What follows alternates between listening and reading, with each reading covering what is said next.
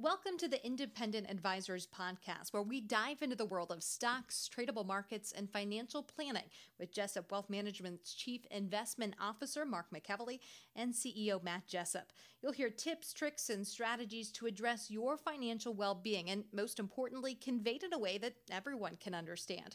Here are your hosts, Mark and Matt. Hey everyone, welcome to the 57th episode of the Independent Advisors Podcast, where Matt Jessup and I, Mark McEvely, bring you everything you need to know from the past week in the world of financial markets and financial planning. So good morning to you, Matt. Good morning, Mark. I am calling in here remotely for the podcast today. Yeah, we're doing this via Zoom. We haven't done this in a while, so hopefully the audio is okay for everybody. I'm in the office on our normal mics, but we apologize for any technical difficulties in advance. So as always, we'll just take the first few minutes to recap the performance for the month and the year of the major indexes that we track. And these numbers are as of the market close on August 4th, and the data is from Koifin. S&P 500 index is up 1.08% to start the month of August and up 2.45% for the year. The Dow up 1.51% for August and down 5.83% for the year. The NASDAQ up 1.82% to start the month and up 21.94% for the year. The IWM ETF that tracks the Russell 2000 index is up 2.33% for the month and down 8.98% for the year. The Vanguard International ETF ex-United States up 2.23% for the month and down 6% for the year. 3-month T-bill currently yielding 0.09%, the 2-year Treasury yield sitting at 0.11%, and the 10-year Treasury sitting at a low 0.54%. So Matt, Q2 earnings season continues to roll along, and I think that there's a general consensus that most have beat surprisingly in general, and a lot of that has to do with big cap tech outperforming, I think, right? Absolutely. And what's interesting is as you went over those year-to-date numbers, Mark, the S&P year-to-date plus 2.45 really doesn't share and tell the whole picture of how this year's gone, right? I mean, it seems that, okay, it's up 2.45, but man, it's been a roller coaster for investors. Yeah, it has. And, and this is the problem with looking back at history, right? You look back and you see the historical return numbers for the market, but you just see the numbers. You don't see anything in between or what happened throughout the year, right? So, Right. as much crap as everyone went through, in February and March, that's really not going to be reflected in the return numbers unless we get a huge move to the downside to end the year. But it's just interesting because, that's usually when time passes, it's never really talked about. Everyone only talks about the return numbers and no one talks about the volatility or what happened in those 12 months. Yeah, in essence, the pain that you had to endure emotionally to earn that return. Yeah, exactly. July jobs numbers coming out on Friday, Matt. Is that correct? Next Friday. Oh, I'm sorry. This Friday. This Friday. Yeah. This Friday. Man, the calendar's moving quick. So we had we had ADP estimate for July just this morning at 8:30, Mark. And I know the number was definitely a lot less than what analysts were expecting. And then last night during a press conference, President Trump, I guess, hinted at a big number for jobs in July. Obviously, he's privy to that information before they release it on Friday. So I think the expectations are going to be high based upon his comment last night. Gotcha. All right. Last thing before we move on to tweets, articles, and research is an update briefly on the congressional legislation. We know we're going to get another stimulus bill, Matt, but we just really don't know the meat of it right now. It's still getting debated in Congress, and they're trying to get something done, I believe, before their August recess. But there is definitely going to be a bill. Again, a lot of the things are still being debated, so I don't think it makes much sense for us to go too much into detail on that. I absolutely concur. I wish that they made a deal last week. They're playing the politics games on both sides of the aisle. I just hope that they can come to an agreement sooner rather than later to provide those in need some clarity. Yeah, absolutely. Okay, well, I'll turn it over to you to talk about tweets, articles, and research that caught your eye the past week. Thank you, Mark. All right, listeners, I think you're going to enjoy what I put together for us to discuss this week. The first is an update on U.S. national debt as a percentage of nominal GDP. So, listeners, the reason I'm bringing this up this week is a lot of people will say, hey, Matt, the government's printing all this money. How much longer can they do this before we have major issues, whether that be inflation or our inability to raise money by issuing bonds? So one way that I like to analyze that question is to compare a country's debt level to their annual gross domestic product, or GDP. And can you just talk about real quick, Matt, what is gross domestic product and why is that important?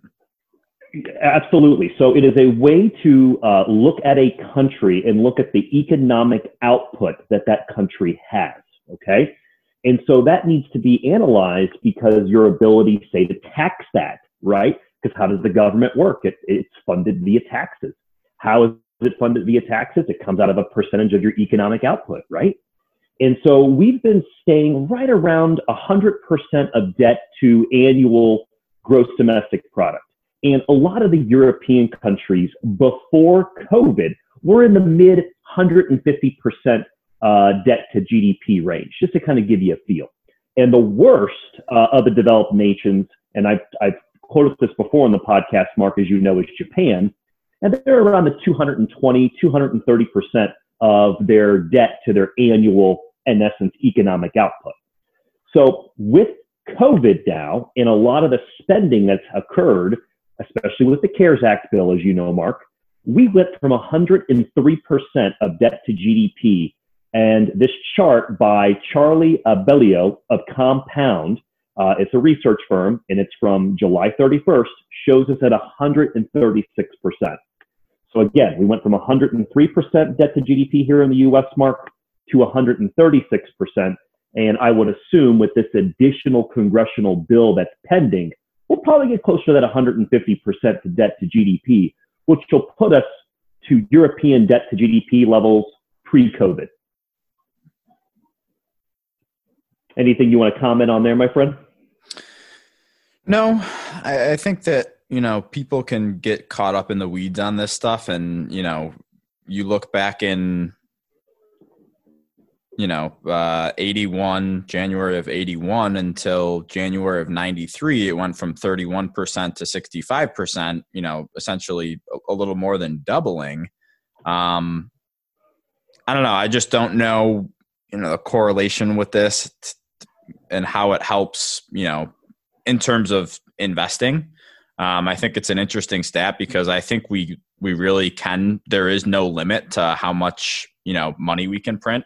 And that's the angle I'm headed towards is I think people think, well, we can't do this much longer. And it's like, well, when you compare I think we can do it a lot longer. You can do it a lot longer. And that's the message I want to send with this. Yeah. I think the message here is that never say never, right? Well, the U.S. government can't print that much money, or they can't issue that much debt. Or, back in the day when, oil couldn't go negative, and it did.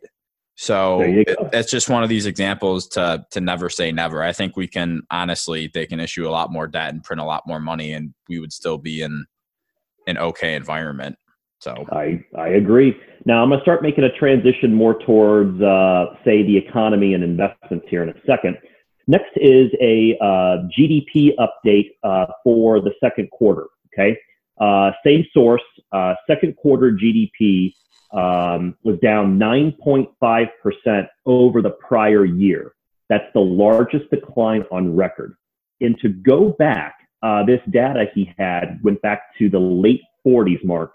The worst year-over-year decline for a single quarter in previous recessions was negative 2.9% in 57 and 58. To give you '08 and '09 recent, that was the worst, negative 3.9. '01 to '02 tech bubble was actually, the worst was a positive 0.2%. So we were down negative 9.5. So a big black eye in the data. Now, the next piece looking at GDP is from Argus on July 30th. The U.S. economy contracted an astonishing 32.1% in the first quarter alone, not comparing it year over year, as the nation shut down to combat the coronavirus. And again, I'm quoting Argus here, Mark. Here are some of the stark numbers. Personal consumption expenditures plummeted 35%, led by a 44% drop in spending on services as the country sheltered in place. Private domestic investment fell 49%, including a 38% plunge in equipment as the oil and gas industry suffered. Exports were down 64%. The positives, Argus says, very few. Consumer spending on durable goods declined only 1.4%, and investment into intellectual property products only fell 7.2%. No surprise here, Mark. Federal government spending surged 17%, including a 40% increase in non-defense spending, reflecting that $2.3 trillion Congressional CARES Act program. A 53% decline in imports also supported GDP. This is likely hopeful the worst quarter, as most of the country was shut down for several weeks. That said, some states have reopened parts of their economies, have the chance to close down again if cases surge. There will be a comeback, and it might start as early as next quarter. But Argus finally says, but we expect GDP to be impacted by the pandemic well into 2021. Okay. So again, we've been talking about this. The comparison numbers going forward are going to look pretty good because the data has been so nasty in the second quarter, right? Yeah, definitely. I got two more. Next is a statistic update from BTN Research on July 27th. The S&P 500 index during the 25 years ending June 30th, if you were in that, you achieved a positive total return 66% of the time. If you extend your investment time horizon to just 1 year, you achieved a positive return 80% of the time. If your time horizon goes up to 5 years, Mark, you achieved a positive rate of return 80% of the time. So again, I like to share this statistic because as we started off the podcast and I pointed out, hey, S&P's up 2.45% this year doesn't tell the whole story. When you kind of look at these stats, and people obviously have realistic timelines for being quote unquote in stocks, the longer you move that needle with your time horizon, obviously the probability of success goes up. Do you want to comment on that? Yeah, I think it's just one of those things, pull up a chart of the S&P 500 going back to the 1940s. And over time, if you have a long enough time horizon, the stock market is a wealth generating machine. And I know we've mentioned that on the podcast before, but it's tough for people, especially right now, because they can't look past the next day or the next week. But again, we have to constantly remind everybody that, hey, this is a long-term game. We're not just in it for the next week or the next month or even the next year. People that are just starting, I think, are very fortunate right now to have such a long runway until they retire, that we just have to understand and keep throwing it out there that, hey, over time, the stock market historically has been really, really good in giving people a return on their investment. And just with low interest rates right now, there's really no else for you to put this money. I guess there are, but we can get into the weeds on that, but I'm just talking about typical assets, stocks and bonds. I don't see any other way to achieve, increased returns on your money by parking your money in cash or, investing into bonds right now. So I think this is especially in this interest rate environment. Yeah. So I think this is a good reminder for people that, over the long term, if you just stick to your plan, this will benefit you down the road. Yeah, and as a reminder for listeners, there's no way to invest directly in the S&P 500 index. There are products that will track it, but just want to kind of throw that out there as well. I got one more stat, Mark, I thought was pretty interesting. So for those of you that know me on a personal level, a lot of my family is in the aviation industry. So it is something I pay closer attention to per se. The CARES Act at the end of March allocated Mark $25 billion into 11 U.S. airlines to be used as part of a payroll and benefits package to kind of bail them out. Now, here's the key point I want to throw out there to you, sir.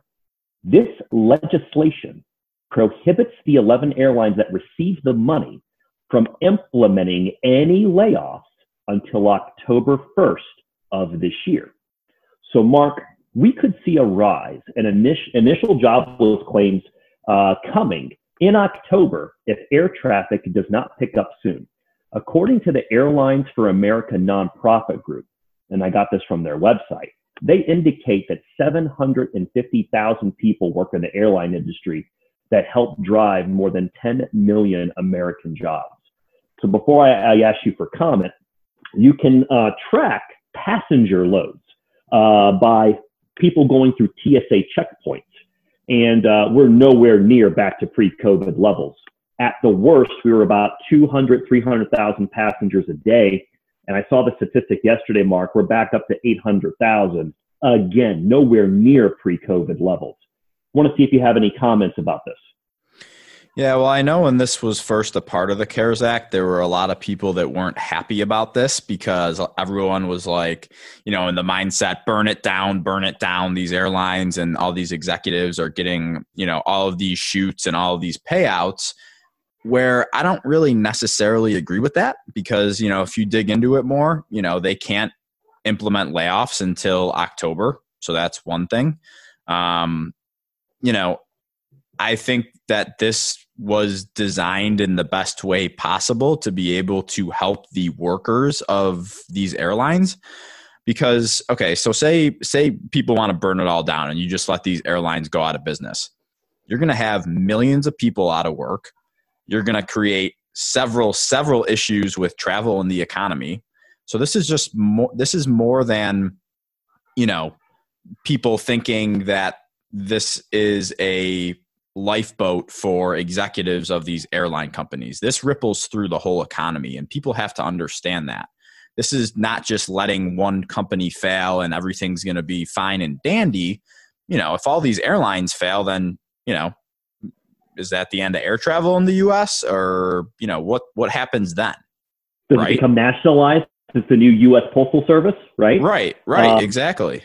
So I think that, on the offset, people were not happy about this, but I just think it affects a lot more things in our economy and it affects a lot more people than just the executives of this company. Exactly. And the other point I would like to make is you got to think about a lot of these local governments that own these airports. They are profit centers for these local governments that take those net earnings, right? And then they reallocate it to the rest of the city. So take us here in Dayton. The city of Dayton makes a chunk of coin off the Dayton International Airport, and they reallocate that to, other parts of the budget. And that happens in other states as well. So you got to remember, this just goes beyond, the airlines itself and the economic impact that it has.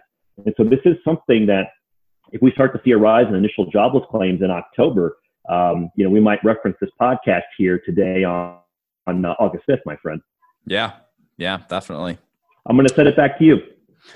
Yeah. So the first thing I wanted to talk about is that I wanted to clarify mortgage rates from our conversation last week, because I think I was just going off the top of my head with what the average interest rate was for a 30-year mortgage, but I went and got that data. So the national average interest rate for a 30-year mortgage as of July 16th of this year was 2.98%.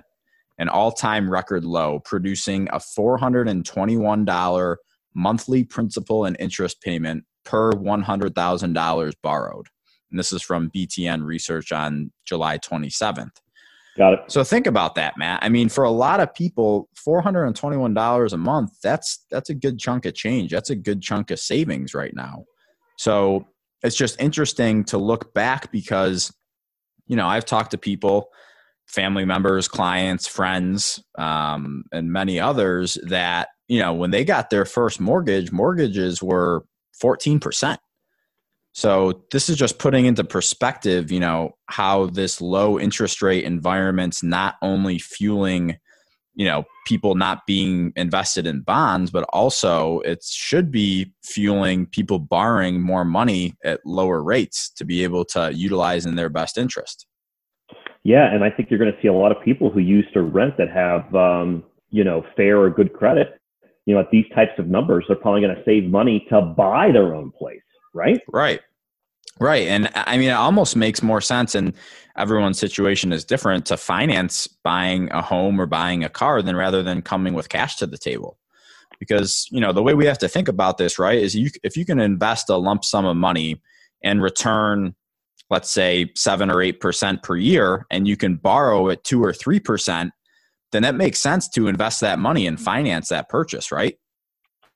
It does. And what I tell people is, as long as, that investment, if it were to go to zero per se, and you still have the cash flow to make that payment, that's something you should definitely consider, right? Yeah.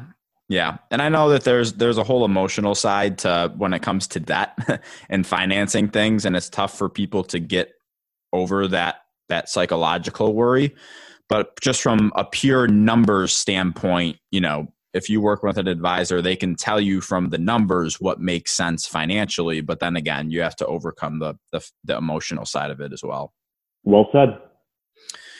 So the next one I thought was really interesting, and this was a tweet by Ryan Dietrich on July 14th. And he tweeted this: growing consensus of a Democratic sweep in November. Historically, stocks have done quite well under this scenario. There are many worries out there, but this shouldn't be one of them. And this is a graphic that we'll have up on the show notes for everybody, but it shows the performance of the S&P every year that the Democrats won the House, the Senate, and the White House. And the average S&P 500 index return, all the way starting from 1951 to 2010, every time this has happened, the average return in the S&P 500 was 13.2%. So the reason I want to highlight this, Matt, is people tend to let their politics get in the way of investing. And I think, in my opinion, that's a recipe for disaster. I think you have to look at things objectively and always have a plan. And again, reminding people that what you said earlier, this is a long-term game. This is a long-term investment, and you can't let politics short-term get in the way of that. Well put. I mean, for newer listeners, you can obtain this information by going to our website, jessupwealthmanagement.com. You will hover over the podcast tab, and you're going to see the link for the show notes. What Mark is showing here, and when you go to our site, you'll see this, there's about 18 data points on this sheet showing the years where the Democratic Party controlled Congress as well as the presidency. And of those 18 data points, Mark, 3 were negative. And so, are we saying that, if there's a sweep by the Democrats that, it's going to be a positive market next year? Of course not. But you got to look at data points in similar time periods. And it definitely is one of those data points that I think is noteworthy. The other thing that I would like to throw out there, Mark, is this. You made a comment on the podcast about 3 weeks ago that at that time, Biden and his campaign threw out their tax proposal. And specifically, I focused in on the corporate tax rate, and they were proposing 28%. Is that correct, sir? Yes. Raising it back up to 28%, which is still lower than what it was before, I believe, because I think it was 30 or 32%. It was 35. It was 35. 35, yeah, before Trump reduced it to 20. Okay. So, I think that the biggest concern I would have short term, and I'm throwing this out there with a Democratic sweep, would be the high likelihood that we would see those taxes go up, and the market would obviously have to price that in. But I think this is a great piece because, you're going to have people on both sides of the aisle where if they're very passionate about their party, that could affect their decision-making process when it comes to investments. And so I'm glad that you brought this up. Yeah. So moving on to the financial planning topic of the week, and this is centered around a values-based budget. So this article is from Zach Hubbard of Greenspring Advisors, and it's my opinion, Matt, I think I've talked about this before on here, that people should be budgeting based upon what they absolutely love spending money on. And I think I think it's too often that people get shamed for spending money on things here and there that really aren't necessary, like a latte, for example. But if you really love that latte and that's extremely important to you, then I think you should have that in your budget and you should be able to do that. You shouldn't be getting shamed by Nancy or Susie Orman for not, spending $6 on a latte every single day. I just don't think that's the proper way to go about it. So I think, a values-based budget could make things easier and more fun for people. So starting off, Zach says, many of us have heard the same old lines about budgeting for 20 years, the 50-20-30 rule. 50% on housing, transportation, and food, 20% savings, 30% discretionary. Cut out the avocado toast. Do you really need that $6 coffee? The problem is that these budgeting tips focus on adjusting your life to your money, when in reality, you should be focusing on adjusting your money to your life. A values-based budgeting process is a process of creating a budget that categorizes spending based on your core values.